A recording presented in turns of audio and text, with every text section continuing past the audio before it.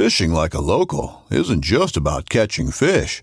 It's about connecting with the environment and the people who call it home. It's about hearing the stories and traditions that have been passed down for generations and sharing unforgettable moments with the people you meet along the way. Fishing like a local is having an experience that stays with you forever. And with Fishing Booker, you can experience it too, no matter where you are. Discover your next adventure on Fishing Booker. This upcoming concert season will be all about the boots, and Tecovas is your stop for the best in Western style. Tecovas has seasonal and limited edition offerings this spring and summer, including men's and women's boots, apparel, hats, bags, and more. All Tecovas boots are made by hand in a time-honored tradition with timeless styles that are always on trend. And Tecovas has first wear comfort with little to no break-in period. It's hard to find this level of comfort paired with this level of style. Stop by your local Tecovas store, have a complimentary drink or two, that's WCB style, and shop new styles. The smell of fresh leather and friendly staff are at your service. Many stores even have leather custom branding to make your boots truly personalized. And with regular live music and events, there's no in-store experience like it. If you can't make it into a store, just visit tecovas.com. That's TECOVAS.com. They offer free shipping on all boots, as well as free returns and exchanges, and ship right to your door. Go to tecovas.com and find your new favorite pair of boots today. Oh boy, a major mea culpa. I am guilty. I got it wrong, and boy, did I hear about it. And you're going to hear about it too on this episode of Ron Spomer Outdoors Podcast.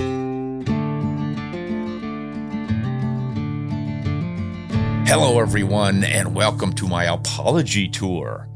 I recently did some information in a video on a 223 Remington versus the 5.56 NATO.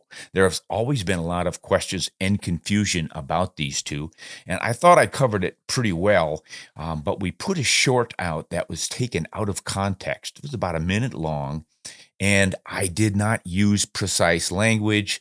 I got things wrong, and boy, did I hear about it. Here is something that came in from Aaron, who pulled no punches, and he said, on today's episode of Fudlore, episode Making Crap Up as I Go Along. So what was I making up? Well, in this short, here's what I said near the end of it when I was describing some differences between those two. I said, essentially, with the 5.56, because the military was accommodating some longer bullets, they had to chamber that a little bit longer for those longer bullets. Here's where imprecise language gets me in trouble, and this happens a lot. And we shooters, I think, are guilty of this. You see a lot of people referencing caliber, like, what caliber are you shooting? They don't want to know if you're shooting a 30 caliber or a 40 caliber or a 20 caliber. They want to know the cartridge you're shooting. And then some folks will say, oh, Ron, you're nitpicking, and you know what I mean. Well, sometimes we know what you mean, but other times we interpret things, and boy, that's kind of the mistake I made here. The chamber is a little bit longer. It's not exactly precise. Now, let's see what John had to say about it. Capital letters. What? Question marks, exclamation points. Why on earth would you need a longer chamber? The case dimensions are still the same, and the bullet will engage the rifling at the same point, exactly where the casing ends. Well, I got to say, John, I appreciate what you're saying here, but you got that one wrong.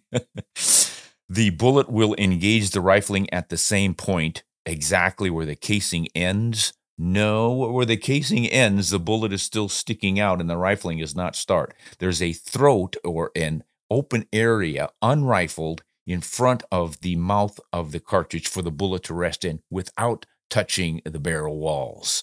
And then it ramps up very gently into the rifling further down. It's the throat area or the lead, and it's called free bore, where you have no rifling in that area. I think you knew what you were talking about, but again, words aren't exactly precise. So John continues, the bullet, if longer, is simply seated slightly deeper into the cartridge if that is required for feeding. This guy, meaning me, is cracked, capital cracked, absolute fudlore. I am being ripped up here, guys. No, let's hear from Munster 777. 556 different in the free bore and typically loaded hotter. We're going to cover that. There's a couple of misconceptions there too. And this is from, shall I say, Old Fart Hacks. Shall I say it? Old Hacks. He says, so yes, a little more free bore, but the chamber itself is identical. Now we're getting precise. We're getting much closer to what's really going on here. So here is the deal. What I should have said is that the 5.56 chamber is a little more generously cut. The cartridges are exactly the same. The 223 dimensions are exactly the same as the 5.56 dimensions, except for in the total or the overall length of the cartridge. With this one kind of surprised me. The 223 Remington is established with SAAMI specs for an overall cartridge length of 2.26 inches. The 5.56 is not SAAMI spec'd at all. That is a military cartridge that was not SAAMI specified for commercial ammunition manufacturing and guns and everything else. That is a dimension determined by the military, and they limited the overall cartridge length with bullets seated to 2.25 inch. So it's a little bit shorter. Now, why would that be? I'm guessing it's just so that they're extra sure that these cartridges are going to fit the magazines for the M16 without being a little bit too long, perhaps, and increasing some potential for jams. And that's the same thing that they're doing with their chamber. The chamber dimensions for the 5.56 are just a little bit more generous than they are for the 223. So they're about two thousandths longer or wider in some dimensions. The biggest one, however, is the throat length, that free bore. It's double in a 5.56 over the SAAMI specs for the 223. And then a lot of guys will say, well, this is because the military loads hotter, meaning they have higher chamber pressures. And this is another confusing thing because the 223 is specified for 55,000 PSI of pressure. And that is done with the electropiezo mechanism. And then the military measures it differently, and they established it at 62,366. Man, that's pretty precise for the average maximum chamber pressure. So it does sound like there's a pretty significant difference between those two. Turns out that difference has more to do with how it's measured than the actual pressures. The SAAMI's measuring system with the piezoelectrics is they put this in the barrel or the chamber of the barrel so that the measuring little crystal that they put down there is right over pretty much the center of the case in the chamber. So figure the middle of the 223 case is where they measure the pressure. The military measures it out at the neck where the bullet's about to emerge. I think that's exactly where the military does it. It ends up giving you different pressure readings even though the pressures are the same. So if you took a 5.56, they tell me, I haven't done this, folks, but they say that if you measure the 5.56 with the same piezoelectric positioning on the cartridge case as they do at the 223, they end up almost being identical in their pressures. So there probably isn't really a lot more pressure in the military round. And then I think the last ingredient here is this idea that the military cases are much, much stronger because they use thicker brass. That may or may not be the case. They certainly have the primers locked in on the military cases. They do that just for assurances that in the heat of the battle and shipping and everything else, they're not going to loosen any primers. So they've got a little bit of a crimp at the back, the military crimp that civilian cartridges do not have. That doesn't affect the pressures or anything. That just holds the primer in. But the brass itself can vary widely depending on who manufactured it. You'll get this in your standard 223 Remington brass too. One brand may have a thicker brass than the other. It really doesn't matter all that much because brass is malleable and it's designed to expand with pressure to seal the chamber. If they have it so thick that it can't expand, well, then you wouldn't seal the chamber and the gases could come back. So they all expand, seal the chamber in a microsecond when that round goes off, and then shrink back down as it cools in a microsecond. Obviously, consider the auto-loading fire. I mean, the automatic fire, fully automatic. Brrr. Those cartridges are sealing and cooling to come out at a remarkable rate. But that's what happens. So I don't think the thicker cartridge is going to withstand more pressures. It's the chamber that has to hold in the pressures. And of course, the bolt being locked and handling all the back thrust pressures and et cetera, et cetera. And if you get a good seal with that expansion of the case against the chamber walls, you get very little back thrust. So that, I think, is pretty accurate. Now, guys are probably going to weigh in and argue this one too, and you're welcome to do that. And maybe I got something wrong again, but I apologize for my imprecise language in saying that the chamber was longer. The actual base to shoulder datum line for head spacing between both the 223 and the 556 are the same. It's just that there's a longer throat and a little more generous tolerances in all the dimensions of the chamber of the 5.56. Oh, and that brings up the Wilde chamber, W-Y-L-D-E. This gentleman designed a chamber that kind of splits the difference. See, the 223 is appreciated by precision shooters because, being a tight chamber, it lines everything up a little more precisely, and that's what contributes to better accuracy. The military is more concerned with dirty cartridges functioning in the heat of battle, and that's why they have the more generous dimensions inside the chambers.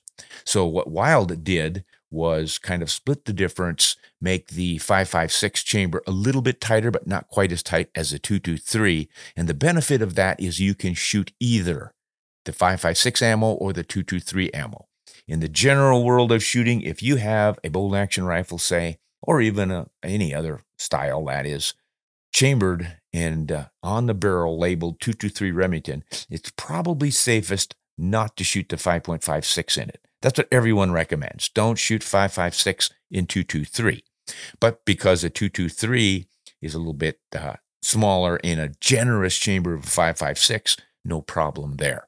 And the other thing is the twist rate of the barrels. 5.56 set up for fast twist because they're shooting some 62 grain bullets and also some as long as or as high in weight as 77 grains. You can imagine how long that is. And I guess that's a special tracer bullet that they sometimes use in the military.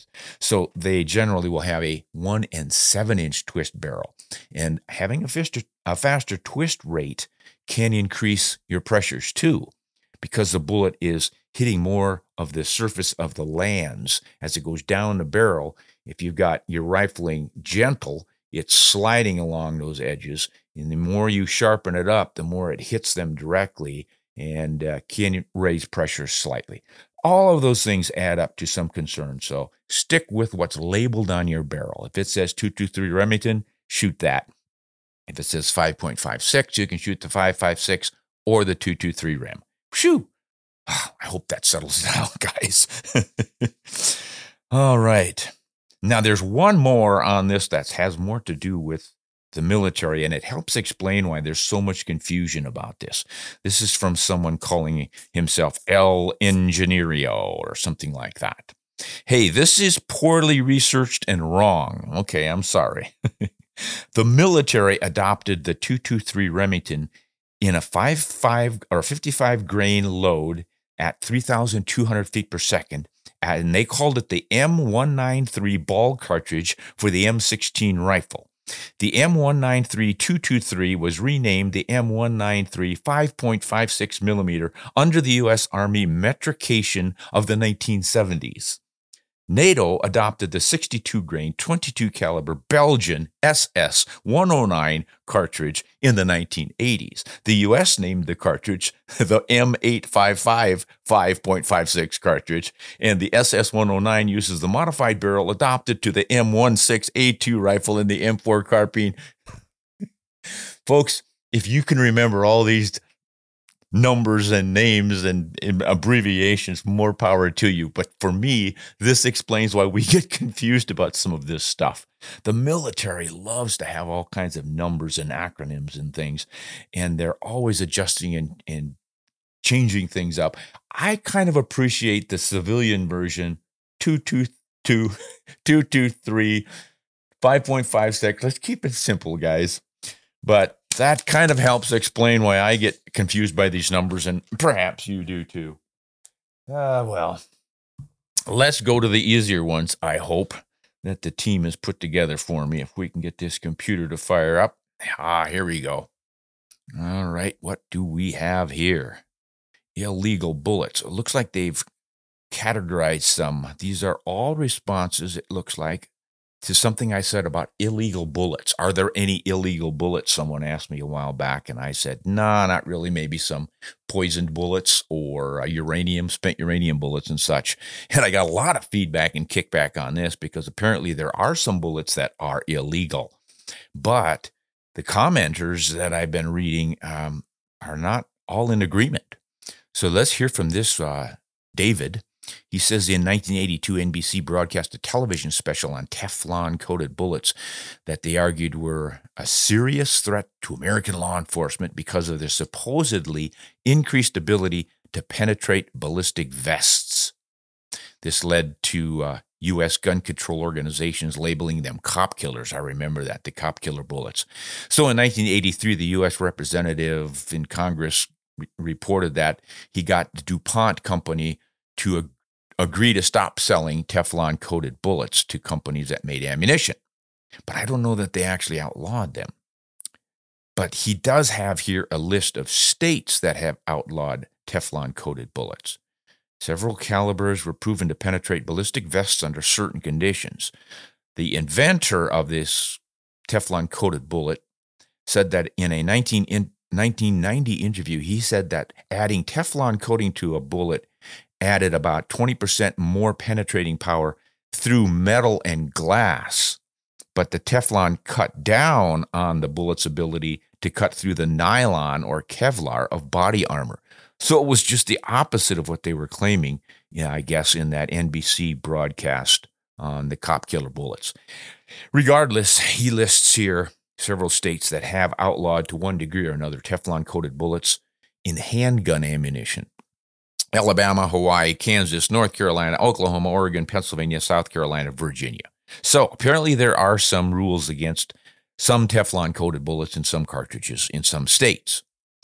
Here's one from the Reloader's Closet. They may have outlawed the old-style accelerator round that you used to get like in the 30-06. Oh, yes, this was the Remington accelerator. Those were the 22 rounds with the plastic Sabo jacket on them that came off in flight. I think the problem was that there was never any rifling left on the bullet, just on the plastic Sabo, which fell off. So if you get my drift where this is going, in a crime scene, there was no evidence of engraving on the bullet. Yeah, that is, I've heard that before, but it's not true. I mean, it's true that the bullet's not going to be engraved, but outlawing it is not true because they still sell those. You can even buy the polymer or the Sabos and load your own for hand loading. So that has not been outlawed. But it's an interesting point about traceability because there are many other ways you don't get the rifling to trace the bullet. You can study the rifling and pretty much say this bullet has been engraved by the rifling in this particular gun that we recovered from the crime scene. You can put the two together, and that's pretty standard stuff in forensics. But think about frangible varmint bullets that come apart, the so-called explosive bullets. I don't think they find much left on the jackets of those that they can do any of that study on, and they've never been illegal. And there are probably other situations like that. Even, go to, say, a muzzle loader. Now, a patched ball, there's not going to be any engraving on that because the cotton patch is going to be between the ball and the rifling. So, that's a common misconception. All right, here is something from Aaron. Mr. Ron, to answer your question about illegal ammo, the following are federally prohibited ammo types by federal law: steel core, titanium, and armor-piercing ammo, poisoned rounds, high explosive rounds, depleted uranium, got that one right, bolo shotgun rounds. I think that's where you have the pellets tied together with wire. I think that's what that means. And then Dragon's Breath shotgun rounds. And Dragon's Breath is interesting. They're incendiary rounds, illegal to possess, manufacture, or use. This is what Aaron says. But no, Dragon Breath rounds are sold. I've seen them. I haven't shot any, but what it is that they are loaded with at least some magnesium. I don't know if they coat the pellets with magnesium or if it's just all chunks of magnesium in there. But when you fire magnesium, you light it up, it burns at something like 4,000 degrees and very bright. Something like 10% of its energy is converted to light. So that's what you're going to find in fireworks. You know, 4th of July with the big booms and you got all the colors and really bright lights up there. That's magnesium being exploded. And you put it in shot shell, shoot it downrange, you get this incredible sort of like a flamethrower thing. And they're illegal in many places because of the fire danger. But they sell them. I've seen them advertised in 20 gauge as well as 12 gauge and who knows what else. But they might be illegal in certain jurisdictions. Don't take a blanket statement word for this one. But that's an interesting round. But thanks for the information. I think we're going to all have to look into these things at a local level. Here's something from Slimy Garbage. Slimy Garbage says that there are videos of regular citizens shooting all of those. Oh, he's responding to this Aaron above. Shooting all of those aside from the poison bullet, and they're on YouTube. Let's be fair, there's only one guy who had a 100% verifiable depleted uranium round, and he only had 2 of them. Okay. And then Aaron responds back to Slimy and says, you can get access to those kinds of ammo if you go through a special BATF, that's the Bureau of Alcohol, Tobacco, and Firearms, a processing the same as you do to get a short-barreled rifle or a fully automatic machine gun. If you don't go through that special BATF process, it's a serious felony, not worth prison time. Whew.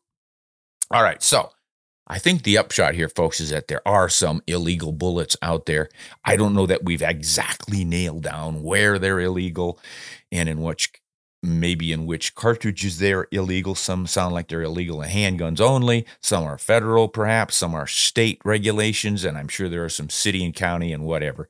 Just be careful. I don't think we really need to worry about this because you go to your local sporting goods store to buy the ammo for your .308. You're probably not going to find a lot of choices, but the standard stuff. We're looking for target bullets and hunting bullets, and that's about it. Wow. All right. Wow. We get to go to a new category here. Minimum cartridge sizes for hunting. We often talk about this because in some states, you have to have a minimum, either an energy level that your cartridge puts out or a caliber.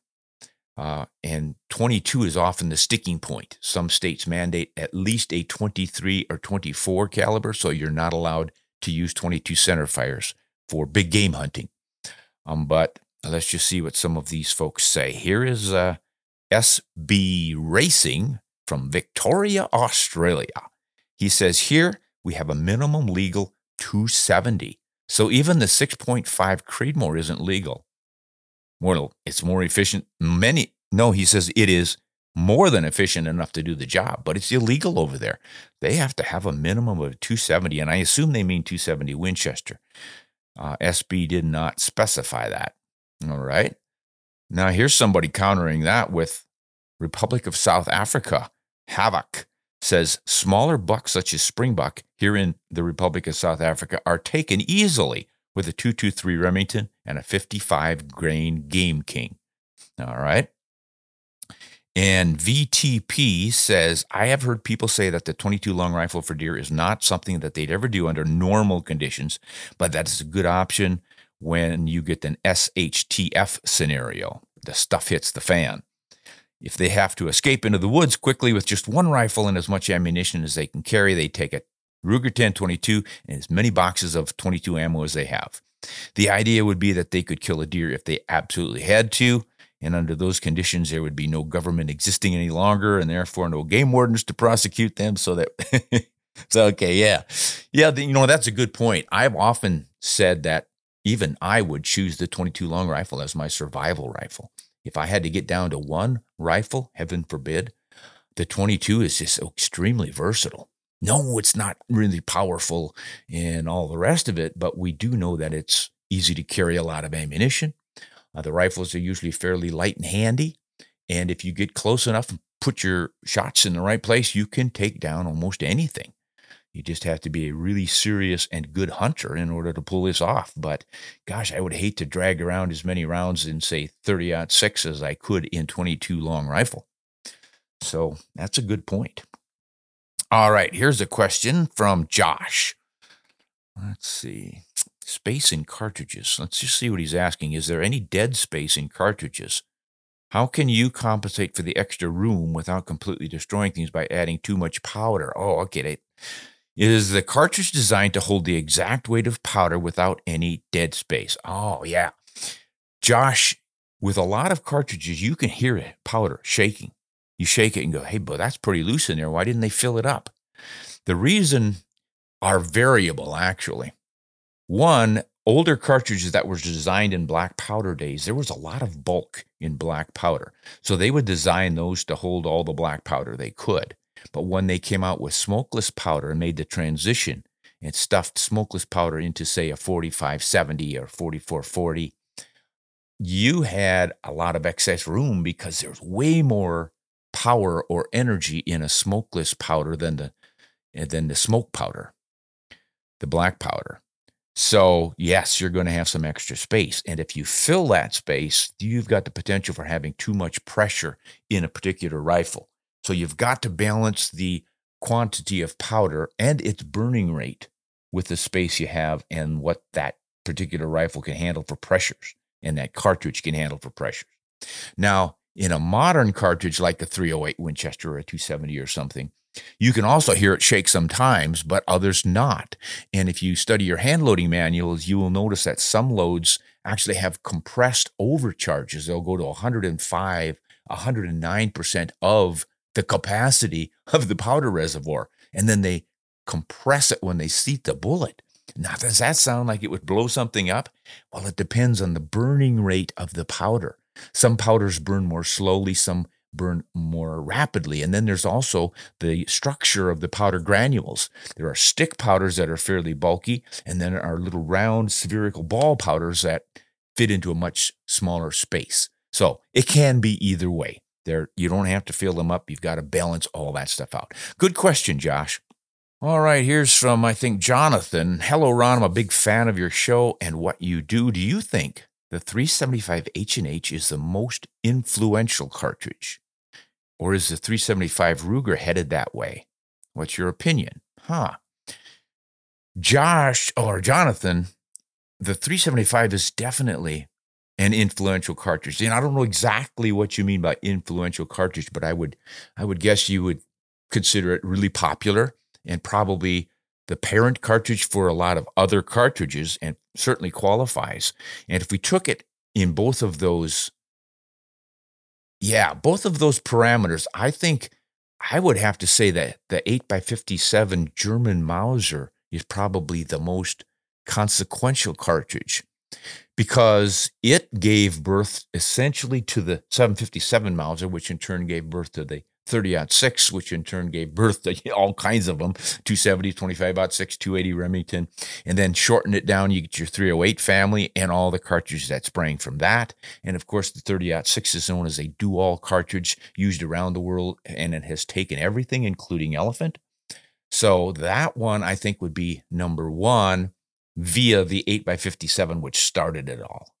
And what I mean by that is that the base is the same, the rim diameter and the head diameter, and the body pretty close. You know, you might get one cartridge that sprang from that with a 0.469 diameter head, and the next one would be a 0.470, and the next one 0.471.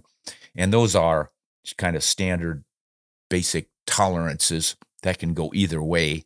And if you measure your 30-06 or your 270, you will find that they vary considerably. Some of them I've measured as narrow as 0.466 when they were supposed to be 0.470. So that just gave birth to all kinds of cartridges, and obviously they're used for everything. Even the 22-250 Remington has that same rim and head diameter as the 30-06 and the 8x57. So that would be my number one most influential. Then I think probably the 375 would come in. That gave rise, of course, to all the belted magnums, 300 Win Mag, 7 Rem Mag, the 264 Win Mag, 458 Win Mag, 458 Lot, all the Weatherby, the early Weatherbys before they went to the fatter cartridges, but all the 270, 25, 257, 300 Weatherby, 7 Weatherby, geez, a bunch of them. And then around the world, there were others that were fooling around with that same case. So yeah, that gave rise to a lot of them. And that is another do-it-all, all-around cartridge. And obviously it shoots a much heavier, bigger bullet, 37 caliber. And that's kind of become the standard minimum for dangerous game in some countries, which is one of the reasons why it's so popular. You don't have to handle the recoil and the heavy bullets of a 500 or a 470. And then it makes it a lot more viable for the smaller animals. 250 grainish bullet in a 375 is a lot more palatable and easy to handle and shoot for your smaller antelopes and such. And then you just go to the 300 grain bullet and take on your dangerous game. So darn good selection. Now, whether or not the 375 Ruger will become that, I don't know, but it has already given birth to several offspring, shall we say, cartridges. And what the 375 Ruger case was designed on is they took the rim diameter and the belt diameter of the 375 H&H family, and instead of having a belt, they just maintained that cartridge wall diameter going forward. So they increased the powder capacity without having to go to the much larger head size of the 404 Jeffrey fat magnums that have become so popular. So you got your 338 Ruger, then the compact Rugers, compact magnums, and a 300 compact magnum. And I think they used it for the 6.5 PRC and the 7 PRC, and then maybe the 300 PRC. I'm not remembering for sure on that one, but it's giving birth to several more.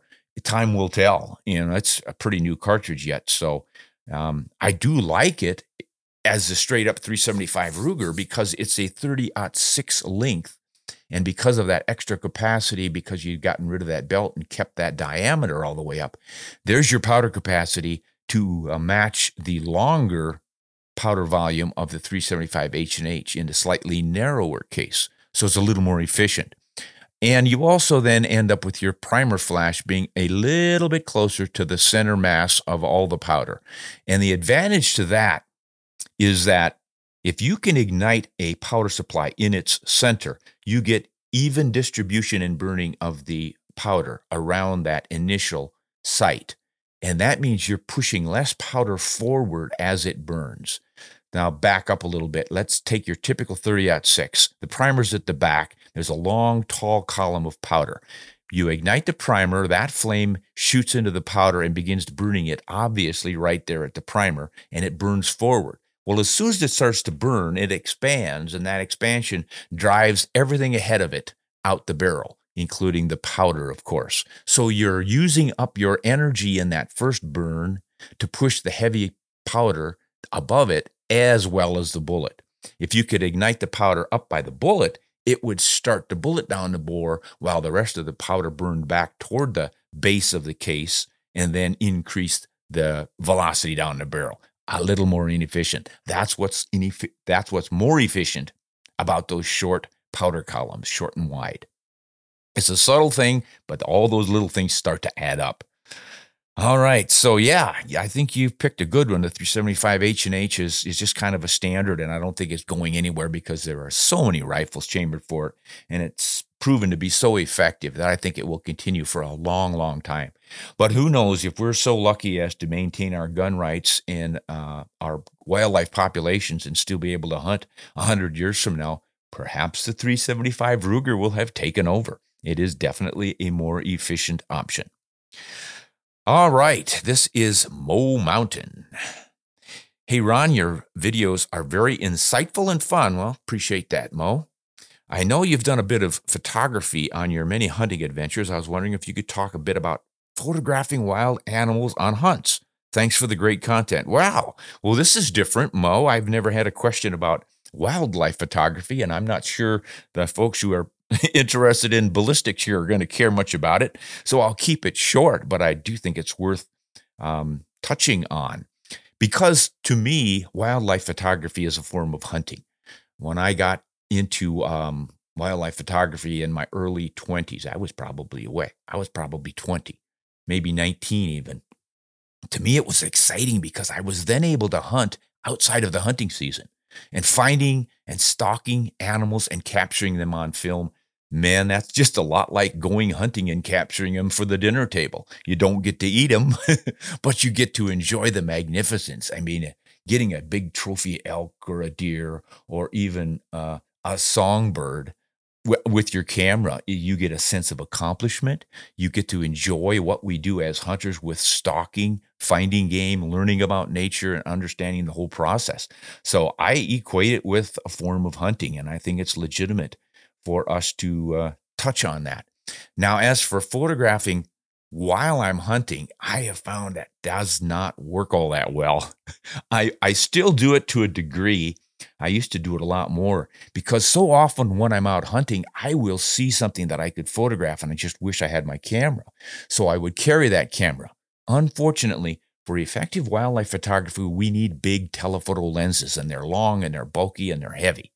So I would have probably 4 pounds of camera and lens hanging around my neck and a 6 to 8 pound rifle on my shoulder and a pack with all my hunting supplies in it. I had a load, and the camera slows you down when you're hunting and shooting, and the rifle slows you down when you're working with your camera. And what I would often find is that I had the wrong gun in my hand at the right time. I missed some wonderful opportunities at wildlife photography because I had the rifle at the ready, and vice versa. I remember one time I just had the rifle, and I came across 2 accipiters, and I think they were goshawks. They were on the ground with a freshly killed cottontail, and the younger one was mantling it. It's apparent that he had killed it, and an older one came in and was trying to steal it from him. And I was within 20 yards of these. What a picture that would have been. I had left my camera behind because I just didn't want to carry all that weight around. So, yeah. The best I can tell you for easy wildlife photography while you're hunting is to just use your smartphone.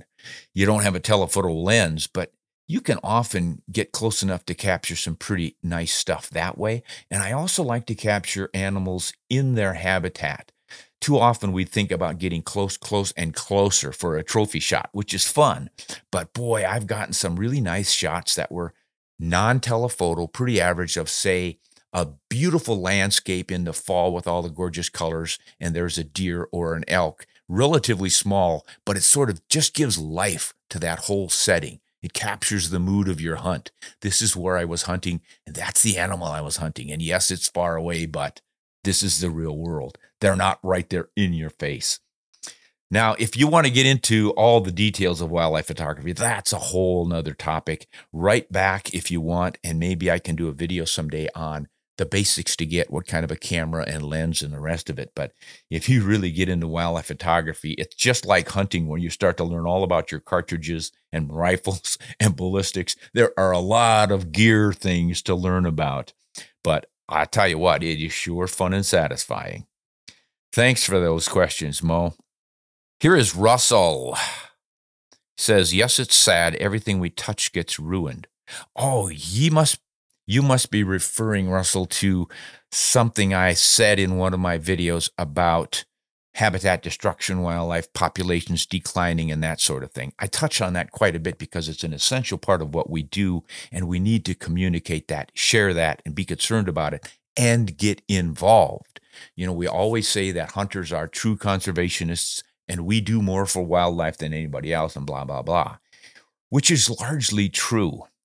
But this idea, and this is a very common one, that everything man touches gets ruined, springs from our very obvious understanding of how we have messed things up. I mean, the Labrador duck and the Carolina parakeet and several other species went extinct at the hands of man.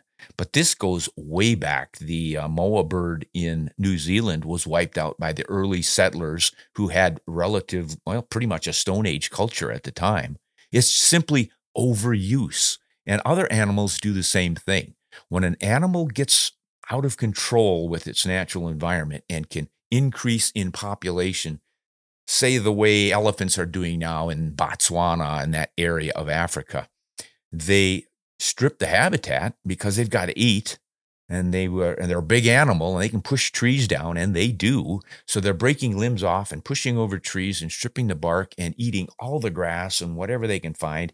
And that destroys the habitat upon which all the other animals live. So not only are the elephants ended up being starving, but so are the kudu and the eland and the oryx and even the small mammals and the birds. I mean, just everything suffers.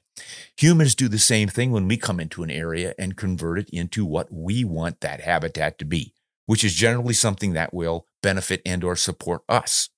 So the problem and the challenge is, how do we balance all that? And just to say that everything we touch gets ruined is not quite accurate, because we need to understand and remember that we also have improved and saved. And this is where the hunters as conservationists comes in. Hunters stepped up in the late 1800s with this conservation ethic, which was just beginning. It was nascent. And movers and shakers like Teddy Roosevelt really pushed it forward. And we all know it now. It's pretty simple. You don't just take. You have to limit your take to what the resource can sustain. And I always refer to this as sustainable use of natural resources. And the same thing applies to fishing, timbering, crops, anything that we take from nature to support ourselves and our families. We have to use sustainably, otherwise we do ruin it. We wipe it out. But we also are the only animal out of all the creatures on the planet, the only one that will self-sacrifice for the benefit of others. Think about it. If a wolf comes across, I always say, the last endangered whooping crane in the world, and he's hungry, he's going to eat it. Whereas humans will say, we have to help whooping cranes increase their populations. So let's make this critical habitat off limit. Obviously, no more shooting and eating of whooping cranes. But we're also going to sacrifice a large chunk of habitat. We're not going to plant rice on it. We're not going to use it for grazing. This is for those whooping cranes to stay alive on. Think about all the animals we've saved this way. Bald eagles, no longer on the endangered species list. Peregrine falcons, we've brought them back. All kinds of species that we spent time and effort and money restoring. Habitats, look what Ducks Unlimited has done. Something like 3 million acres of wetlands built and or restored. This is self-sacrifice by humans to benefit others. So we don't just touch and ruin everything. We touch and preserve and improve many, many things. So let's not sell ourselves short here.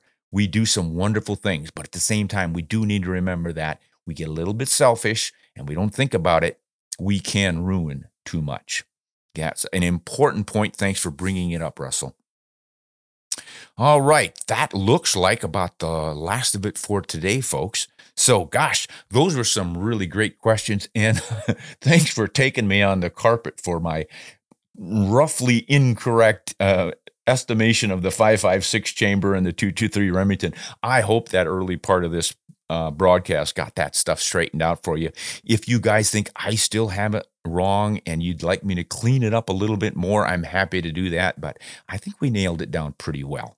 So keep those corrections and questions coming in, folks.